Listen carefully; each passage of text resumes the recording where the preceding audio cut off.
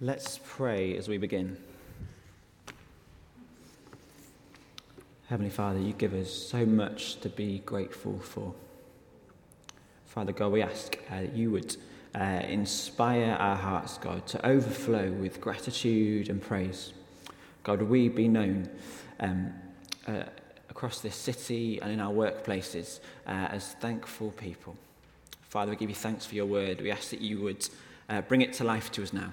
God, we long to be more transformed into the likeness of your Son. Amen. We've been looking as a church about taking care and tending to our souls across the past few weeks. And we come tonight to talk about gratitudes.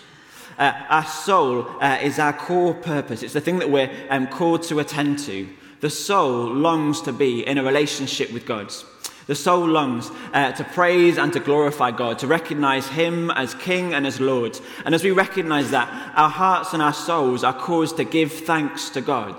Thanks and gratitude is supposed to flow up out of us. It's supposed to bubble up out of us. If we don't practice gratitude, if we don't live a thankful life, we restrict the things that our soul needs. Our soul needs to be grateful. It needs to recognize that God provides all things and to acknowledge him as King. Our soul needs to recognize our dependence on other people as well and to recognize them with gratitude and thanksgiving. We're supposed to overflow with gratitude and praise. Imagine I came round to your house one Saturday morning, and in my back pocket, I had the keys to a car. But not just any car, the car of your wildest dreams. For some of you, that might be a Porsche 911, a vintage MG, whatever it is, I have the keys in my back pocket. I walk up, I knock on your door, and without a word, I hand over the keys and I slip away. It would be impossible for you in that moment not to try and thank me. Impossible. I'm giving you the car of your dreams totally for free. Thanksgiving and gratitude would have to pour up out of you. You wouldn't be able to stop yourself. It would be impossible for you not to thank me. That's the kind of gratitude that we're called to exhibit.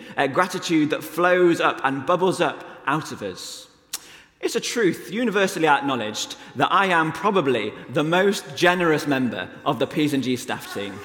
I am both kind and considerate, and often I go significantly beyond the call of duty to be generous. Dave looks suspicious. It's not true. I'm very generous. And as I live my overwhelmingly generous life, I bumped into a student maybe 10 days ago, and she let something slip. She said, in a few moments, I'm going to go and meet James McSporran, our youth worker. And I thought, I spy a moment for some classic James Green generosity. So I opened my wallet, and I dug deep, and I gave her my last £1 coin in my wallet, not my bank account. I'm not stupid. I gave her my last £1 coin. I said, when you see James McSporran, I want you to give him my last £1 coin and tell him to buy a Greggs sausage roll. James McSporran is a lover of many fine things, but he does enjoy terrible sausage rolls. So I said, you go and buy a Greggs sausage roll with that £1 coin. Now, with acts of incredible generosity come responses of incredible gratitude. So the only way that James McSporran could possibly respond was with an act of incredible gratitude. David Jeffries, the slide, please. James McSporran, for those of you who can't see the screen or listening online, James McSporran took a picture of himself with his thumbs up, eating a Greggs sausage roll, and next to it the words, "Thanks so much for my sausage roll. You're the best functioning and looking curate ever." Ever. And there have been some good-looking curates. The best functioning and looking curate ever. It's worth recognizing that when people are speaking words of gratitude, it is impossible for them to lie. Impossible. And if you wanted, you could switch the word curate for person. I think that would be fine. But he saw curate, we'll go with that. I was incredibly generous, and so James McSporran responded with incredible gratitude. When we meet with the kindness and the generosity of God, the only response for us is that gratitude should flow up and bubble out of us. It should go beyond ourselves and infect the people around us within the church and the wider community. Gratitude is supposed to flow up out of us. And it's that kind of gratitude that we find in our psalm tonight, in Psalm 145. Gratitude is flowing up out of the psalmist. And it starts with the psalmist praising God on his own. He starts off alone saying, "I will exalt you, my God the King. I will praise your name forever and ever. Every day I will praise you and exalt and extol your name forever and ever."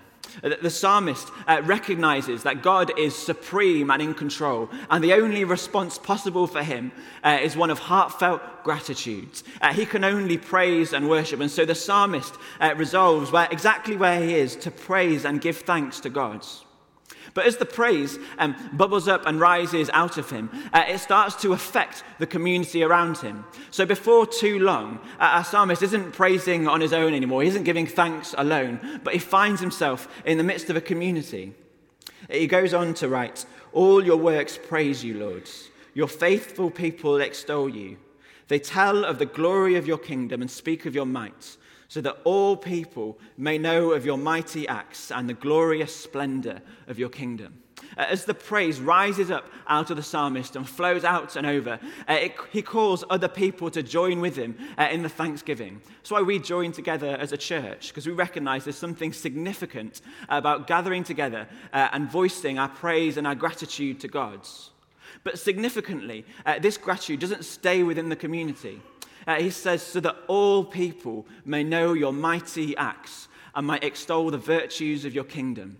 As we live graciously and with gratitude, our gratitude flows out from this church and into the communities around us. We're called to live a life of gratitude wherever we are.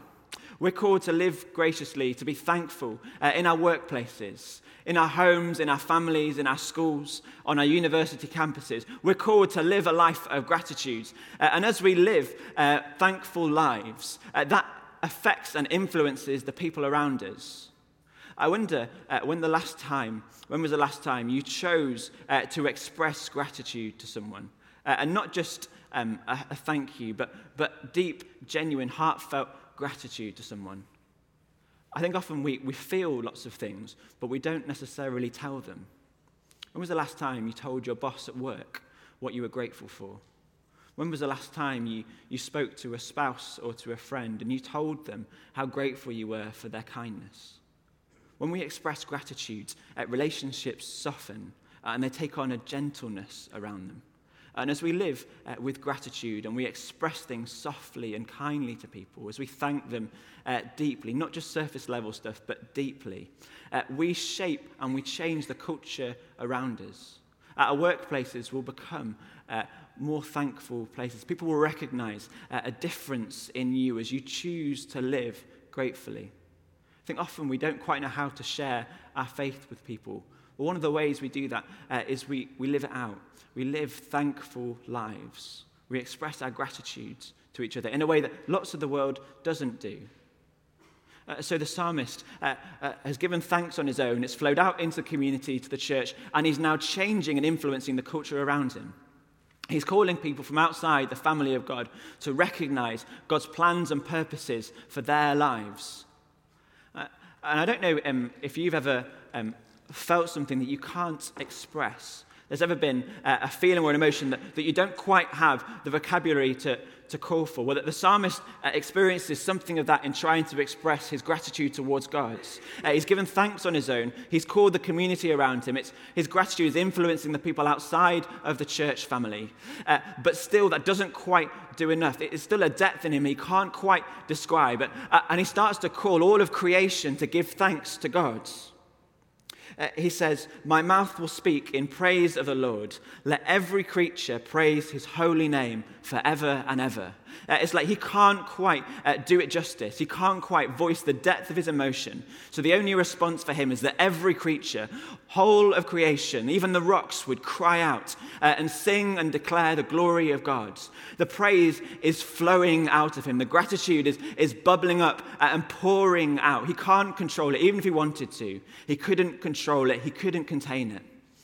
And often we look at people who are living lives of gratitude, who are thankful to people, who recognize that what they have isn't their own. Often we think they're naive, we think they're innocent, and we don't think there's any depth there. We think there's a simplicity around them. And that's not true, particularly not true of this psalm, of this psalmist.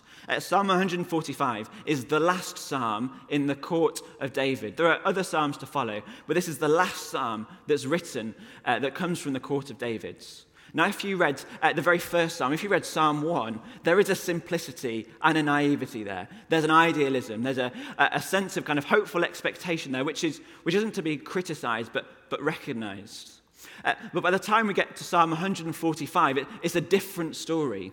If you'd read all 145 Psalms up until this point, you would have seen someone wrestling with the whole breadth of human emotion. You would have seen someone who's known deep despair and depression, who's mourned, who's grieved, who's celebrated and rejoiced and called all of creation to praise God, who's also called down curses from heaven and ranted and railed. In the Psalms, we find the whole breadth of human emotion, from Psalm 1 right through to Psalm 145. Which means that when we read this psalm, this isn't someone who's innocent and naive anymore. It's just someone who's lived the whole human experience. And at the end of it, is still found thanking God, is still found living a life of deep, overflowing gratitudes. To give thanks to God, to live a life of gratitude, isn't necessarily simplistic. It isn't naive.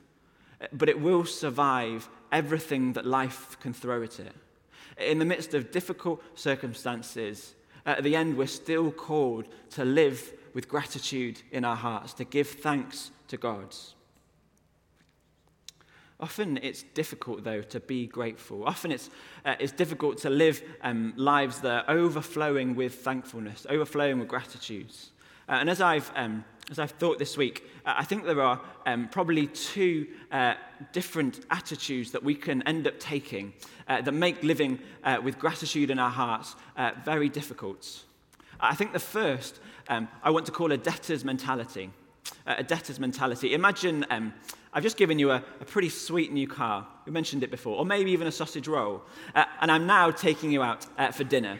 But not just any dinner. A restaurant completely of your choosing. We're going out for your favourite meal. We're going to eat delicious food and drink delicious wine. And at the end of it, I put my hand on the receipt and I pay the whole bill. What would your response be? You cheeky cornfields. Often our response is that we try and we say, oh, I'll get the next one. I'll pay for the next meal. You paid this time, I'll pay for the next one. Or we try and put money in their hands to try and even up the balance. Imagine the day after, you're moving house. And I come in my van, I take a day off work, and I help to move you into a new house or a new flat. Anytime you need a favor, just call. That's what we'd say, isn't it? We'd say, look, anytime you need me to be there, I'll be there. You just say the word and I'll come round. I think we have in our mind, often we have to meet generosity with some kind of equal generosity. We have to kind of keep the balance fair. We don't want anyone to think that we're taking the mick. We don't want anyone to think that we're trying to do someone out of pocket. But when we do that, we deny the person the chance to be truly generous. What if someone wanted just to buy you dinner? Not because one day you might buy them dinner, but just because they loved you and they cared for you. What if they took a day off work to help you move flat? Not because they had a favor they needed from you in return down the road, but because they just wanted to be generous. I think sometimes we transfer that debtor's mentality, the need to repay generosity, onto God. We take that same mentality and we recognize that God has been incredibly kind, incredibly generous to us, but we try and somehow pay him back. We say, okay, God, I recognize how good you've been to me, but I'm going to try and be a better person to prove that your generosity wasn't wasted. Or we say, I'll read my Bible more, or I'll pray more, and I'll do more of the right kinds of things. But that's not really the right response to God's generosity. He's not called us to try and repay him or he's not called us to try and give anything back. It's not bad to try and be a better person. It's not bad to want to read your Bible and pray more. But when we're doing it from the mentality that we're trying to repay God, we're trying to pay him back, that's when problems start to creep in. In fact, the correct response to the generosity of God is the total reverse of a debtor's mentality. If God has been generous and kind to you, he's actually calling you to respond with trust. And as you respond with trust, he wants you to ask him to do more of the same again. When God meets your needs, when he provides for us, he's trying to expand and increase our faith. He's trying to increase our trust in him. The psalmist writes of this when he says, "What shall I return to the Lord for all his goodness to me?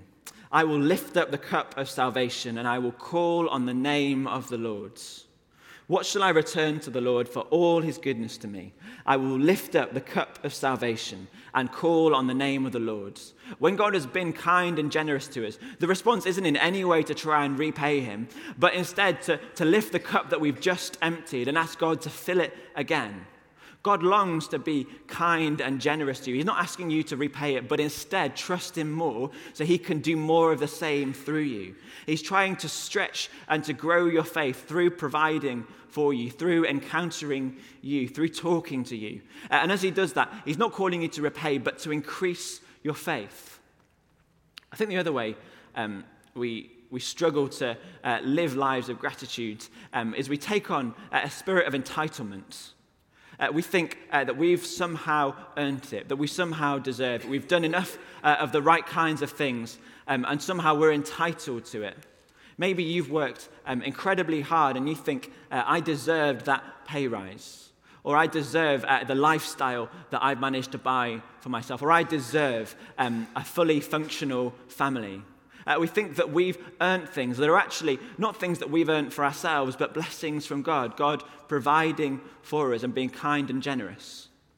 I think a good illustration of this is often a parent-child dynamic. I remember if my parents were particularly kind to me, say they took me out for dinner or they picked me up late from a party, I remember that sometimes they would remind me to be grateful to them.